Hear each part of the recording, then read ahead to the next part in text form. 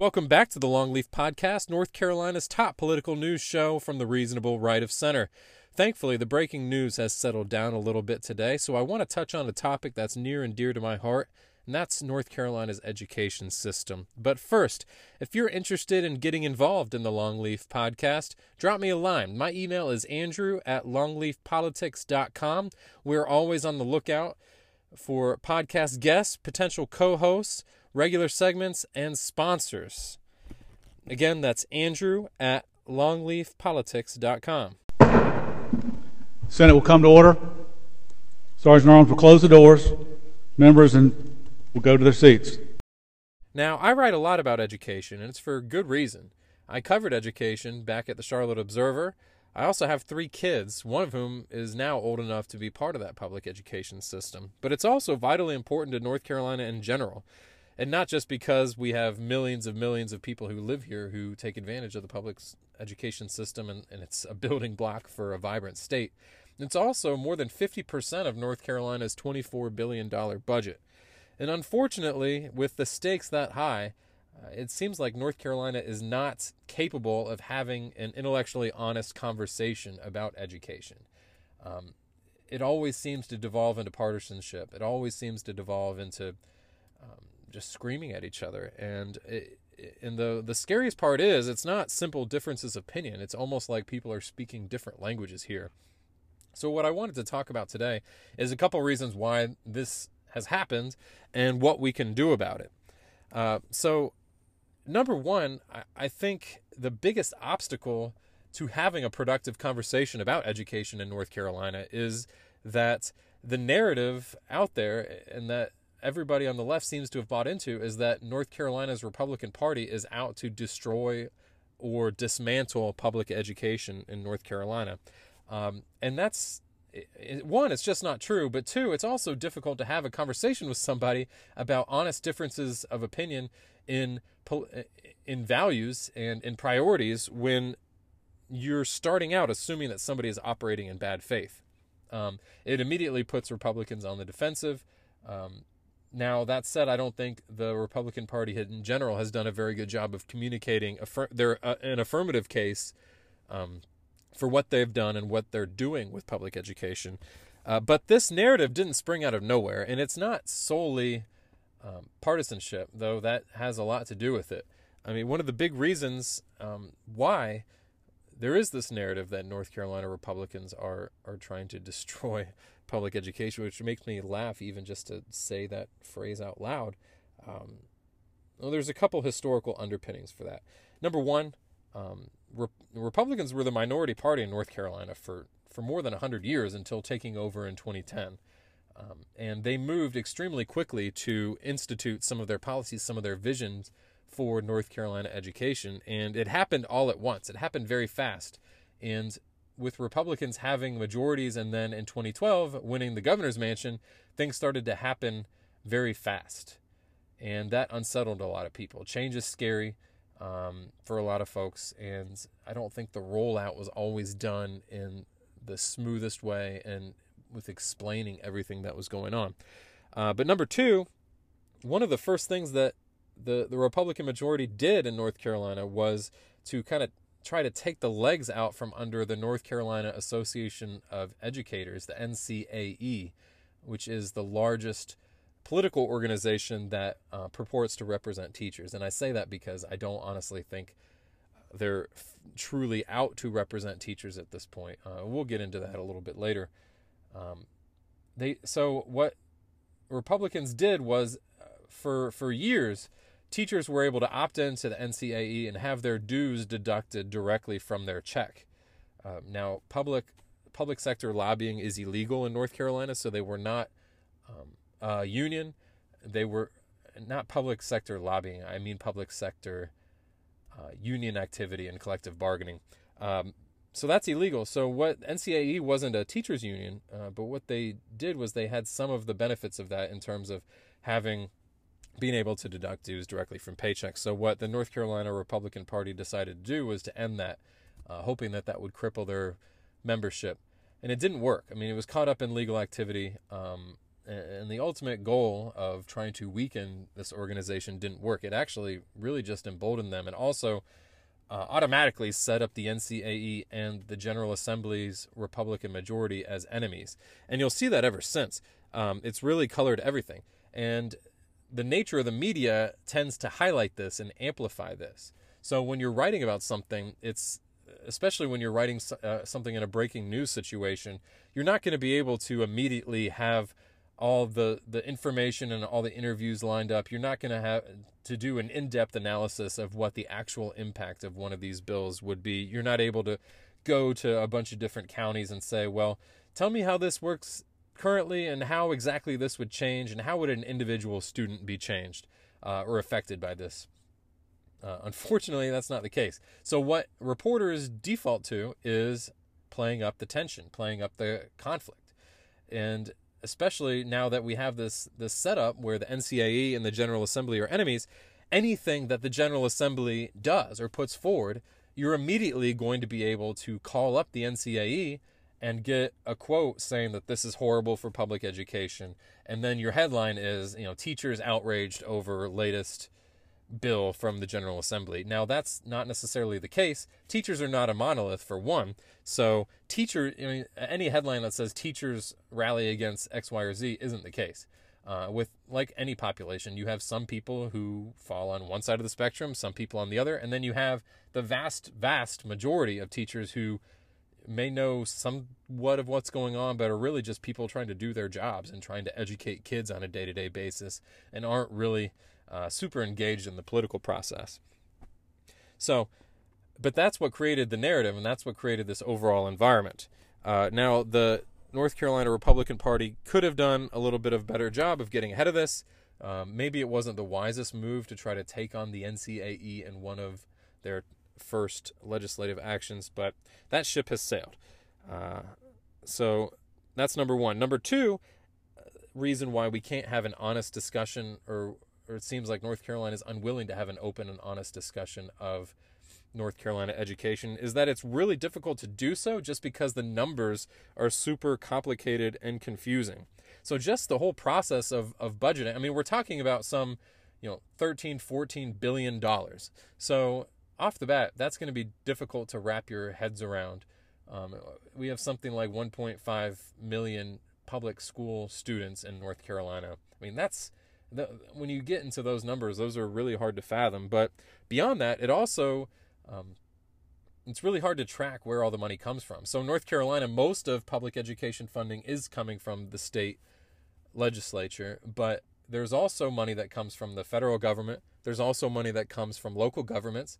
Counties often, especially more urban counties, tend to give supplements to augment the money that's coming from the state government. And also counties can decide to augment it in different ways. Some people will allocate more money to teacher salaries, where others will devote more money to facilities. It's just a very uneven landscape. So just trying to have a conversation about education funding in general, you're going to have a very wide disparity, and things are very, very different in Bertie County than they are in Mecklenburg County.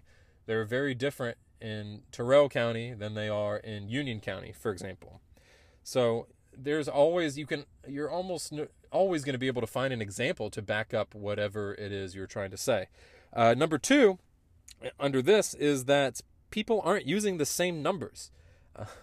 And it's kind of hard to find a solution to this. So the NC Policy Watch does some of the closest watchdogging of what's going on in North Carolina education, which I think is great in general. But the problem is that the only numbers that they tend to use are not actual raw dollar amounts. So what they like to use is inflation adjusted per capita dollars. And this particular arrangement is set up just so it looks the worst for the people in power, for North Carolina's General Assembly. And this was specifically chosen for a reason. And there's reasons why this particular measure looks the worst. It's because, one, North Carolina is a rapidly growing state. We have a lot of students coming in. And so these students are getting educated. They are being counted and enrolled in the state before their families are paying taxes. So you're having to lay out the money before you're able to bring in additional tax income from these families, which is just the lay of the land, but that's going to affect your per capita dollars. And secondly, the inflation adjustment figure. So a lot of North Carolina, so we had education funding before the Great Recession. We had it at certain levels. We were used to it. The Great Recession happened, and the whole world changed, and the political world in North Carolina changed. So you have a break from Democratic control to Republican control, but you also just have a completely different structure of the North Carolina economy. So it's really difficult to make apples to apples comparisons in pre-recession numbers to post-recession numbers, but also, using the federal inflation rate is kind of a blunt instrument to try to make these comparisons. So, I mean, I guess I understand the philosophy behind wanting to use inflation-adjusted numbers to discuss 2008 versus 2018 or 2009 to 2019 dollars, but it's just not that simple. Different sectors of the economy have rebounded at different rates. Different states have rebounded at different rates.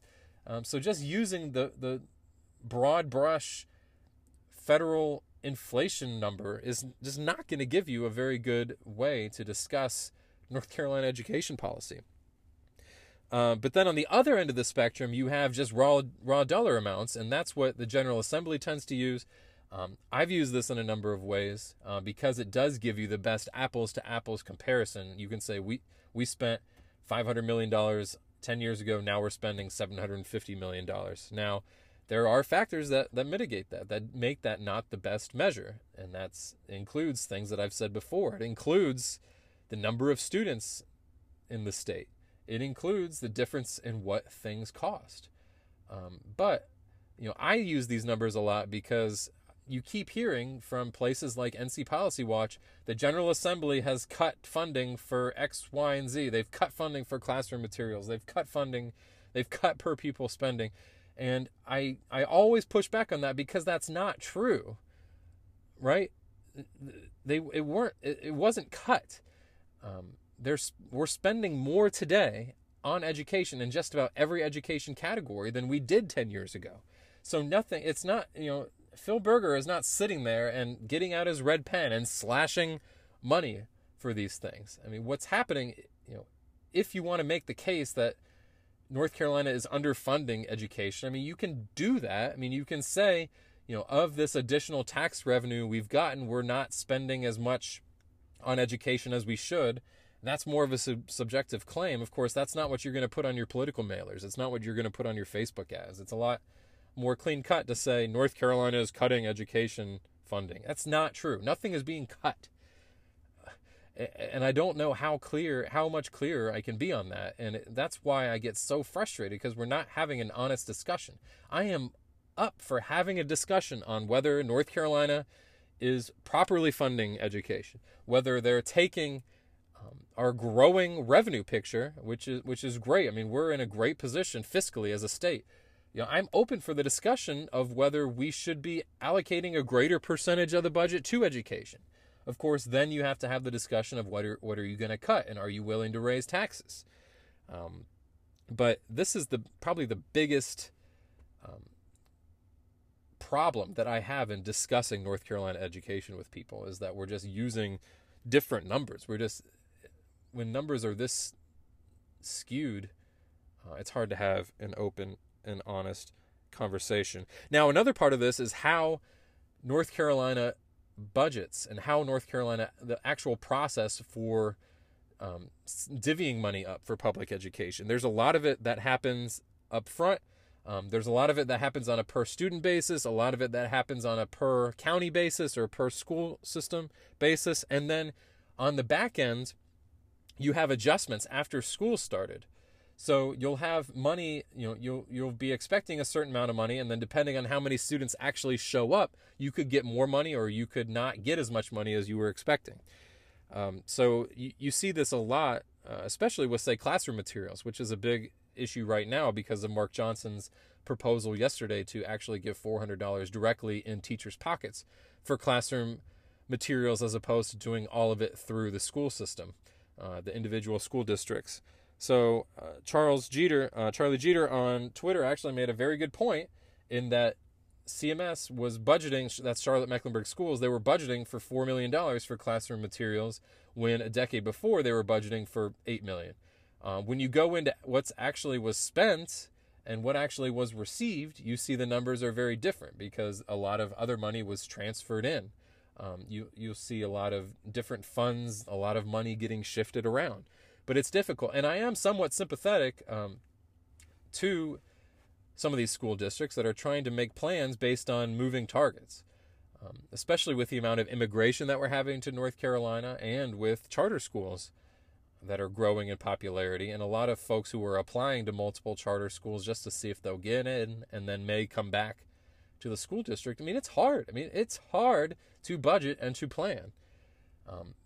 So I haven't heard a lot about this in a while, but I know the General Assembly was exploring different funding models for North Carolina education, and I think that might be a good idea to pursue, but I haven't seen too much on this. And that reminds me, that's something that I meant to talk about earlier to talk about the narrative that North Carolina Republicans are destroying public education or making things worse for our students, in that in general there have been policies that quote unquote hurt public school systems. Now there's a difference. Like, you can make a decision that's negative for public school systems, for county school boards and for superintendents, and that's not necessarily a bad thing for the students.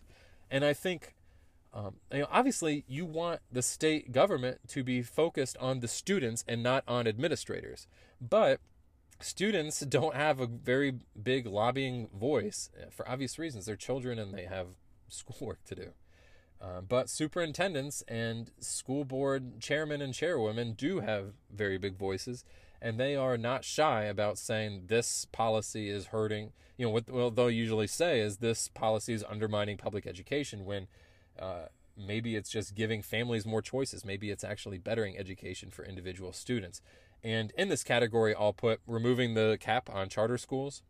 I would say the Opportunity Scholarship Program, which gives vouchers to low-income children who want to explore private school options. I think both of those are incredibly popular among North Carolina voters, incredibly beneficial for students, but you could make the argument that they're damaging for public school districts. Now, I don't think public policy should be centered around making public school districts happy. It should be around making education the best possible for students. But that's where you have some of that breakdown. Getting back to actually talking about numbers, I wanted to talk about teacher salaries and how this dollar figure just makes it almost impossible to have an open and honest conversation about North Carolina education. We haven't had a discussion as a state about what's fair for teacher salaries and what we're actually shooting for. So usually what the number that gets put out there is average teacher salary as compared with other states in the country. And I understand why we use that number, because the NEA puts out that number every year and it's very easy to see whether we're tracking up or down. But there are so many factors that go into this, not the least of which is state populations. Bigger states are going to have a harder time funding teacher salaries than smaller states. There's different funding models. We talked about that a little bit before, but yes, northeastern states are going to tend to have higher average teacher salaries because every little town has its own school district, and every single one of those little school districts has its own taxing authority. And so you have a lot of these wealthy enclaves that are taxing the heck out of their people and devoting some of that money to teacher salaries. There's arguments to be made that that's a better model, and obviously one of the arguments would be that it raises the average teacher salary, but it also creates greater inequality in our school districts. That's something we talk a lot about in North Carolina, and in many ways, the way we do things in North Carolina is one of the most equitable and fair.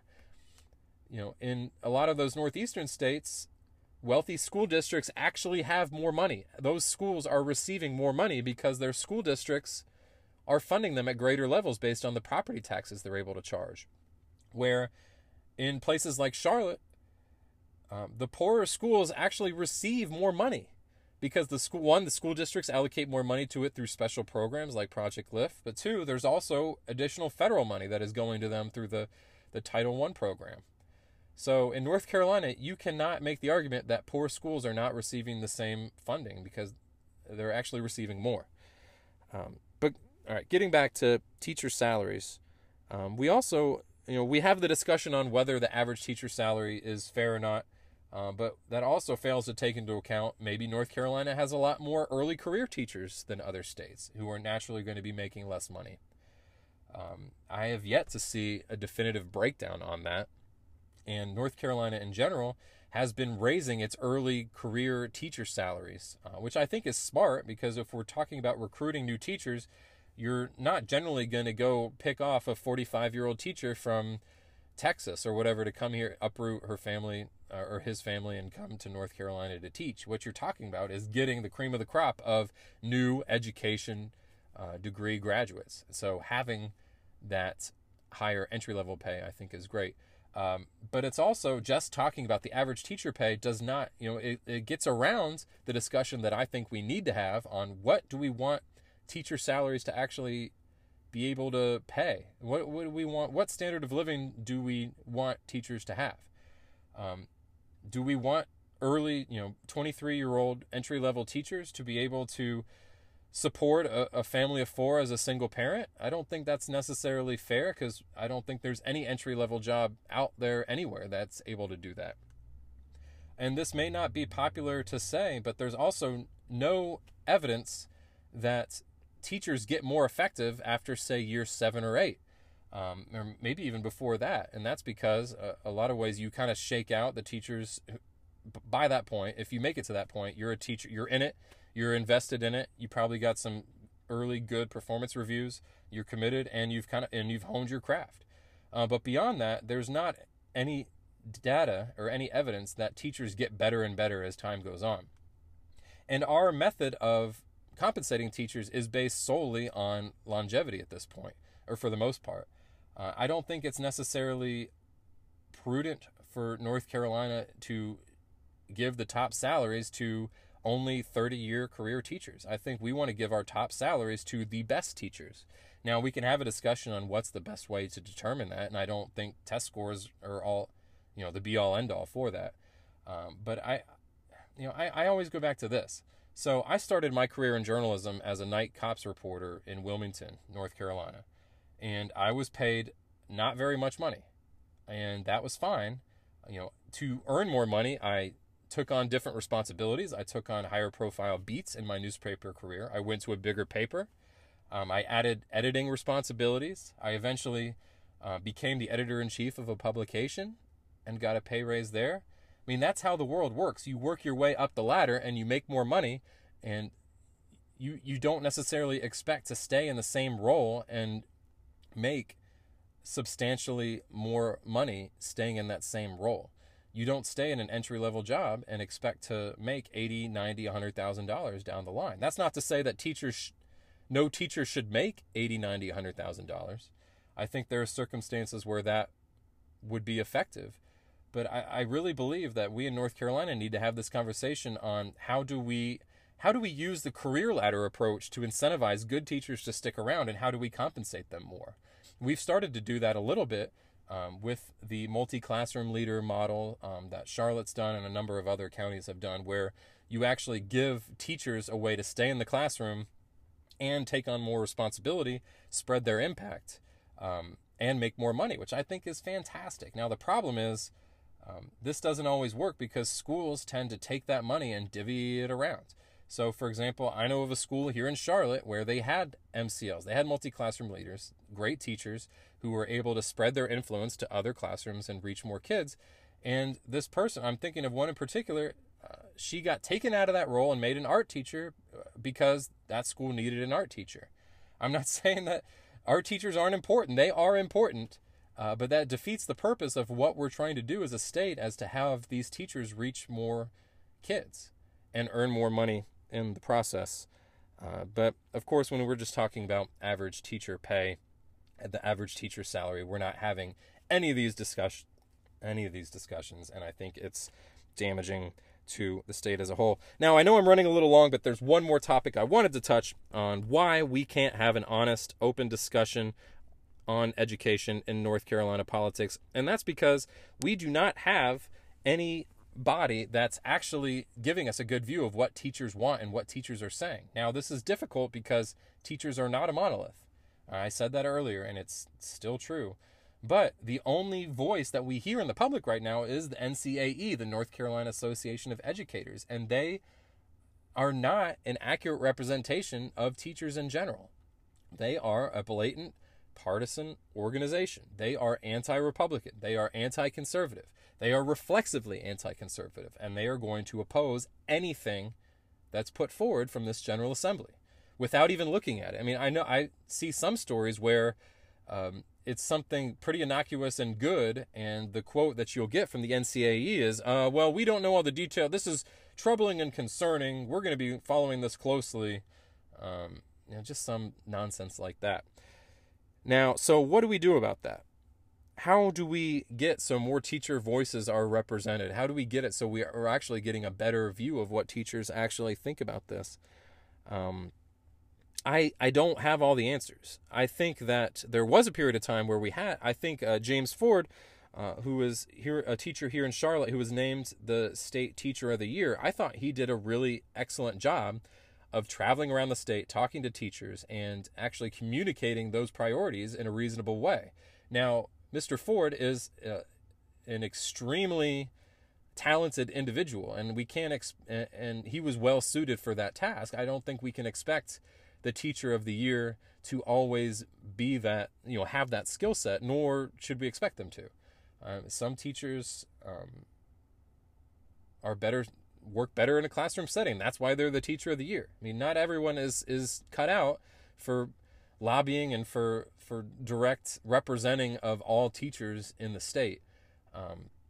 Now, I could see, I would love it if there was some sort of bipartisan council of teachers, or some, I don't even know how you'd set it up and try to keep politics out of it, but some body where teachers actually have more of a say and actually reflect a diversity of viewpoints. I mean, at the NCAE, you're never getting any statements that say some teachers say this, some teachers say that. You just get the one. It's essentially in opposition to whatever the General Assembly is doing. Well, that's all the time we have for today. I apologize for going over our time, but you can tell that I get really riled up over this topic. I think it's incredibly important. We're going to be talking more about it in the coming days, weeks, months. But please let me know what you thought. Tell me if you think I'm wrong. I'm perfectly willing to accept that I'm probably wrong on some things, because nobody's right about everything 100% of the time. But I will say that I spent a lot of time researching this. I think my opinions are well based in fact. I try to avoid getting tangled up in strictly partisan arguments.